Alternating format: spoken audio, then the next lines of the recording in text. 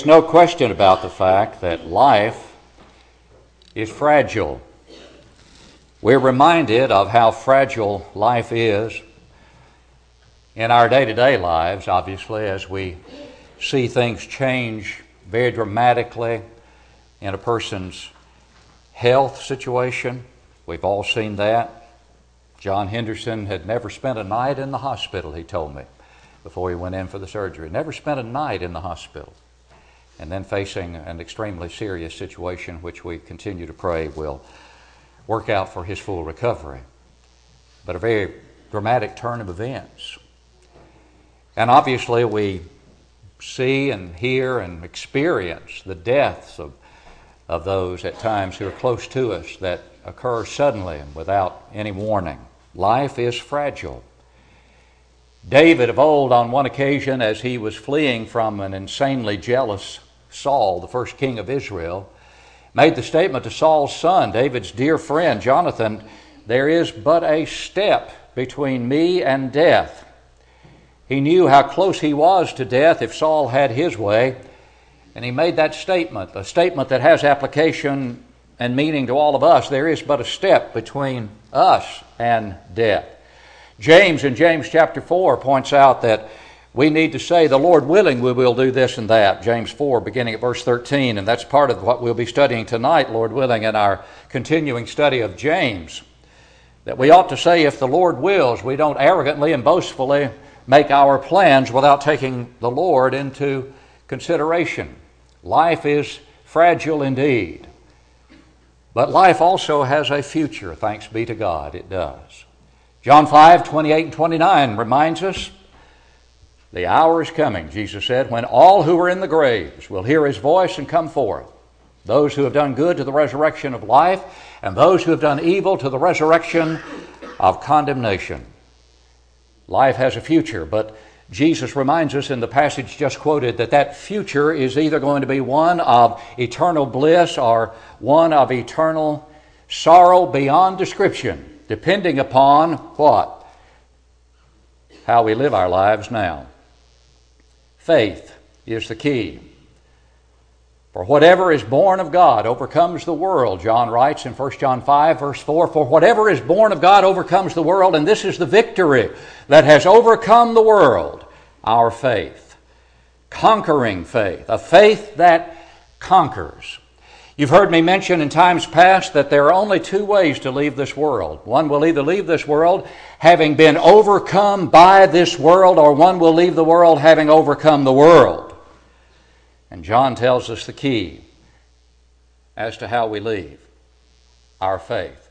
This is the victory that has overcome the world, our faith. Without faith, it is impossible to please Him, that is God. For he who comes to God must believe that He is, and that He is a rewarder of those who diligently seek Him. Hebrews 11 and verse 6. What about that conquering faith? The faith that conquers. It has some components about which I'd like to speak this morning. The components of conquering faith. That's the kind of faith we're interested in. The faith that conquers. The faith that will give us a future for all eternity, ultimately in heaven, and not in an eternal hell for the wicked, prepared for the devil and his angels. What are the components of that conquering faith? The first is conviction. And the Bible reminds us that conviction is a very critical component of conquering faith at Hebrews 11 and verse 1. "Now faith is the substance of things hoped for, the evidence of things not seen." Faith is the what? Substance of things hoped for. The evidence of things not seen. The conviction is involved here of things hoped for. The evidence or conviction is involved here. Substance, certainty, the conviction. We have a foundation. That's the word substance. It means that which literally stands under our hope. That which gives our hope a foundation upon which to truly have hope. You know, hope, biblically defined, is desire coupled with expectation. There are an awful lot of people who could say, "I hope to go to heaven," And they are saying, in effect, I desire to go to heaven, but can you expect to go to heaven? Faith, the right kind of faith, conquering faith, says yes. The faith that stands under, the conviction that stands under our true biblical hope says, yes, you can not only desire to go to heaven, you can expect to go to heaven. And that's the biblical definition of hope. Biblically defined, it is not just desire. I can desire a lot of things, and there are those who desire a lot of things, wish for a lot of things. What about expectation of those things? Do we truly expect to have a lot of the things for which we might wish? Not really. But Hebrews 11:1 tells us we can expect to go to heaven. That's what hope is. It's desire along with the expectation. What is it that gives us that hope? It's that substance, that conviction, that which stands under our hope, which is what? Faith. Faith has as a component its conviction, a certainty. I know there are those who try to tell those who are Christians that your faith is some wild leap in the dark. You're having to bridge vast chasms, as it were, of darkness in order to maintain a faith in God, a faith in the Bible, a faith in those things about which the Bible speaks. No, faith is not a leap in the dark. Evolution is a leap in the dark. Evolution is a leap in the dark, obviously. False religion is a leap in the dark because it is not based upon the conviction that comes from the evidence that produces that conviction and produces that faith. Romans 10:17. So then faith comes by hearing, and hearing by the Word of God. The Word of God produces a conviction that gives us a certainty about our hope, our desire, and our expectation. And with that comes a wonderful, wonderful peace. A peace that, as Paul describes it, surpasses all understanding. Faith, oh yes, it is based upon evidence. It is based upon evidence. Therefore, it's not a leap in the dark. It's not a leap in the dark. There's a certainty to it, a conviction based upon reliable evidence. Now, people can have faith based upon unreliable evidence, but that's not biblical faith. That's not conquering faith. We're talking about conquering faith. We're talking about the faith that truly conquers, overcomes the world. Not a faith in some false religion, faith in a false system, faith in something upon which we cannot rely. And our second component of conquering faith is confidence. We can have complete trust and reliance upon the conquering faith that is produced by the evidence about which we've just spoken. Complete trust and reliance. If you look at Ephesians chapter 3, there's a great text there where the Apostle Paul is talking about the church here in this particular segment of the book of Ephesians. Exalts the church in so many ways, obviously, as the body of Christ, the bride of Christ, the building of God, the brotherhood of believers. Beautiful treatise on the church. But in that third chapter of Ephesians, at verse 11, he speaks of the eternal purpose which he accomplished in Christ Jesus our Lord. What was that purpose? To make known through the church the manifold wisdom of God. That goes back one verse to verse 10. To the intent that now the manifold wisdom of God might be what? Might be made known by the church to the principalities and powers in the heavenly places according to the eternal purpose which he accomplished in Christ Jesus, or our Lord Jesus Christ. Now, Christ Jesus our Lord. Now look at verse 12. He's still talking about Christ. In whom, that is in Christ, in whom we have what? In whom we have boldness and access with what? With confidence through what? Through faith in Him. We have confidence, boldness, that is, we can approach with confidence, with assurance, the throne of God through Jesus Christ because of what? Our faith in Him. We have boldness and access to the throne of God through Jesus Christ as a result of what? Our faith in Him. Where is your trust? Where is your reliance? Where is the trust and reliance of much of the world today? And where has it been throughout the lifetime of various ones? Well, our Lord Jesus Christ, as He lived among men, always had complete confidence and trust in the Heavenly Father. He expressed that trust through His words. He demonstrated that trust by His sinless life. And He expressed that trust time and time again, that He was never alone.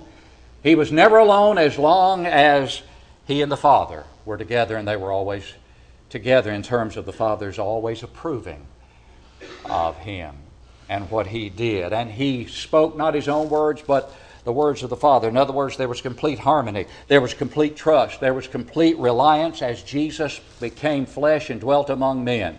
Both deity and humanity dwelling together and demonstrating complete trust and reliance. What were His last words? His last words as He hung upon that cross and bore the sins of mankind for all time alone. As the Father, as it were, turned His back upon not the approval, didn't reject the Lord Jesus Christ, but looking away, as it were, from the sin that He bore and the pain that resulted in that kind of bearing of the sins of all mankind that we cannot fully appreciate nor contemplate. As deity bore the sins of all humanity, He cried out, my God, why hast Thou forsaken me?" He bore the sins of mankind alone.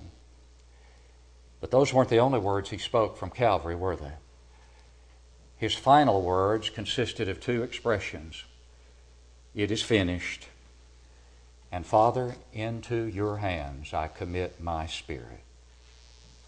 That's an expression of complete confidence and trust. "Father, into your hands I commit my spirit."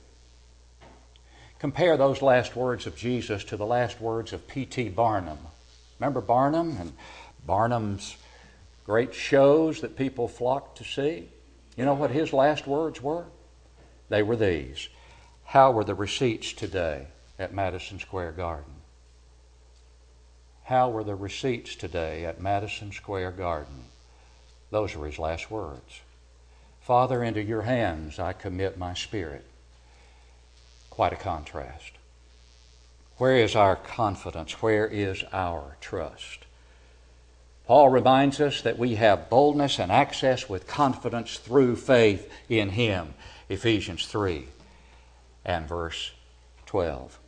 And that confidence must be expressed by a faith that works, as we have often talked about, and about which James writes in James chapter 2, as we have already studied in our series in James. Looking again at verses 19 through 24. You believe there is one God, he asked. You believe there's one God, he says. Well, you do well. In other words, as we pointed out in Bible class, that's like saying that's all well and good, but not good enough. You believe there's one God, you do well. The demons also believe and tremble. But will you not know, O vain man, he asked, but do you want to know, O foolish man, that faith without works is dead? Then he goes on, was not Abraham our father justified by works when he offered Isaac his son on the altar? And then he asked, do you see that faith was working with his works, together with his works, and by works was faith made perfect? And the scripture was fulfilled, which says, Abraham believed God, and it was counted to him for righteousness. That's quoting from Genesis 15, verse 6, as James quotes that passage. When was that faith made perfect? When he what? When he was ready to bring that knife down to slay his son, but God stopped him and said, now I know. You see then, verse 24 of James 2 points out, you see then how that by works a man is justified, and not by faith only. As we've said before, James, I wish we did. I wish we did see it.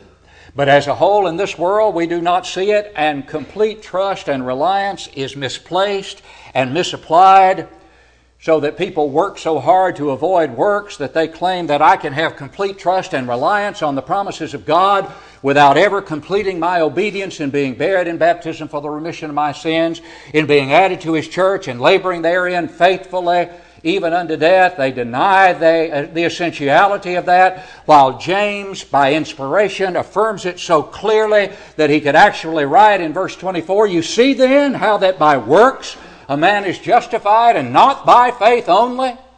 The only time faith only is used in Scripture, it has a "not" in front of it. And yet, the vast majority of those claiming to be Christians today don't see the "not." They don't see the "not." Complete trust and reliance, confidence, has to be based upon our willingness to express our trust through obedience. How often have we sung "Trust and obey"? For there's no other way to be happy in Jesus but to trust and obey. The vast majority of the religious world would have to sing "Trust and trust," for there's no other way to be happy in Jesus but to trust and say. But it's trust and obey, not trust and say a prayer, but trust and obey the gospel. That's how faith manifests itself, conquering faith. But also there's comfort as a component of conquering faith. Oh, what comfort we have through that kind of faith, biblical faith. Matthew 5:4, "Blessed are those who mourn," Jesus said, "for they shall be comforted." That is, those who mourn over sin shall be comforted, because those who truly mourn over sin and see the seriousness of sin will do what is necessary to get out of that sin. And once they've done that which is necessary to get out of that sin, then they can know that comfort. They can know that comfort that the early church had, as expressed in Acts chapter 9 and verse 31. "Then the churches throughout all Judea, Galilee, and Samaria had peace and were edified," built up, "and walking in the fear of the Lord and in the comfort of the Holy Spirit, they were multiplied." That's a description of the early church. Walking in the fear of the Lord and in the comfort of the Holy Spirit, they were multiplied. How are we comforted today by the Holy Spirit? Not as some would contend in some better felt than told subjective experience. This is the source of the comfort of the Holy Spirit. I hold it in my hand. He comforts us through His Word. The Word that the Holy Spirit has delivered once for all is a source of comfort, because it is the source of our faith. Faith comes by hearing, and hearing by the Word of God. The Holy Spirit is the revelator who has revealed that Word to us and provides that comfort. The Word has comfort. That's why Paul, in 1 Thessalonians 4, verse 18, concluded that segment about the misapprehension that some of the early Christians had about losing their loved ones in death before the Lord had come again. They thought that if since He had not come and their loved ones had died, even though they had died as Christians, they were going to lose their reward. He said, no, they're going to be raised when the Lord comes again. Then those who are alive, together with them, will be caught up together to meet the Lord in the air. And so, or thus, in this way, we shall always be with the Lord. And after making that explanation, he said, therefore, verse 18, comfort one another with these what? Words. Comfort one another with these words. Faith based upon the Word produces comfort. Comfort to ourselves and comfort to others. Turn with me to 1 Thessalonians chapter 3. Great series of verses here about the comfort that faith can provide even to others. Paul writes to these Thessalonians. This is the first epistle that Paul wrote. He writes, therefore, when we could no longer endure it, we thought it good to be left in Athens alone, and sent Timothy, our brother and minister of God, and our fellow laborer in the gospel of Christ, to establish you and encourage you concerning your faith. In other words, Paul said, I couldn't stand it any longer. I just had to send Timothy back to you to find out how you were doing after your conversion. That's how concerned he was. Then we go on with verse 3. That no one should be shaken by these afflictions. For you yourselves know that we are appointed to this. For in fact we told you before when we were with you that we would suffer tribulation, just as it happened. and you know. In other words, don't let this tribulation shake your faith. Then verse 5. For this reason, when I could no longer endure it, I sent to know your faith, lest by some means the tempter had tempted you and your labor might be in vain. Doesn't that say that one can fall from grace, incidentally? That's another one of those hundreds of passages, isn't it? But then he says, but now that Timothy has come to us from you and brought us good news of your faith and love, and that you always have good remembrance of us, greatly desiring to see us as we also to see you. Therefore, brethren, in all our affliction and distress we were comforted concerning you by your faith. For now we live if you stand fast in the Lord. What a statement. We live if you stand fast. Paul said, I can live and I can gain such great comfort from knowing that you're standing fast in the Lord. Doesn't that say that the comfort that comes from faith is a source of comfort not only to ourselves and our own spirits, but also to others. To others. And that leads to our next component, really. Conquering faith is contagious. It's contagious. Stay in 1 Thessalonians. Go back to chapter 1, verses 6 through 8. Paul there writes, and you became followers of us and of the Lord, having received the word in much affliction with joy of the Holy Spirit, so that you became examples to all in Macedonia and Achaia who believe. For from you the word of the Lord has sounded forth, not only in Macedonia and Achaia, but also in every place. Your faith toward God has gone out, so that we do not need to say anything. Faith, contagious faith. In the second epistle to the Thessalonians at chapter 1, verses 3 and 4. We are bound to thank God always for you, brethren, as it is fitting, because your faith grows exceedingly, and the love of every one of you all abounds toward each other, so that we ourselves boast of you among the churches of God for your patience and faith in all your persecutions and tribulations that you endure. How was their faith seen? How was it known their faith was growing? By their actions, and it was affecting others. Faith can be contagious. Listen to what Paul writes about that in Philippians chapter 1, verses 12 through 14. But I want you to know, brethren, that the things which happened to me have actually turned out for the furtherance of the gospel. He didn't want them to be discouraged about his being in prison at Rome. He says it's actually turned out for the furtherance of the gospel. Then he goes on to explain it. So that it has become evident to the whole palace guard and to all the rest that my chains are in Christ. And listen to this. And most of the brethren in the Lord, having become confident by my chains, are much more bold to speak the word without fear. Contagious faith. Contagious faith. But you know something? Lack of faith is also contagious. Lack of faith is contagious too, isn't it? Can you remember in the book of Numbers the spies who were sent out to spy out the land of promise? The 12 spies, among whom were Joshua and Caleb, and they were the only two that came back with a positive report and said, we can take this land. The other spies, the 10 spies, said, we can't do it. There are giants in the land. There's no way we can do this. And the people listened to whom? The 10 spies. Lack of faith. Lack of faith can have a negative impact on others. It had such an impact on that occasion that it cost the Israelites of that generation the promised land. And they were told, for every day that the spies were in the land, 40 days, you're going to wander 40 years, and your carcasses will fall in this wilderness. You will never enter the promised land, because of a lack of faith. The lack of faith that began with 10 spies and spread to the whole nation of Israel virtually, with few exceptions. And the 10 spies were killed immediately by a plague. It took 40 years for the Lord to finally destroy all the others. Lack of faith can be contagious. We need to keep that in mind as well, don't we? And the final point is, the final component, faith needs to be courageous. Needs to be courageous.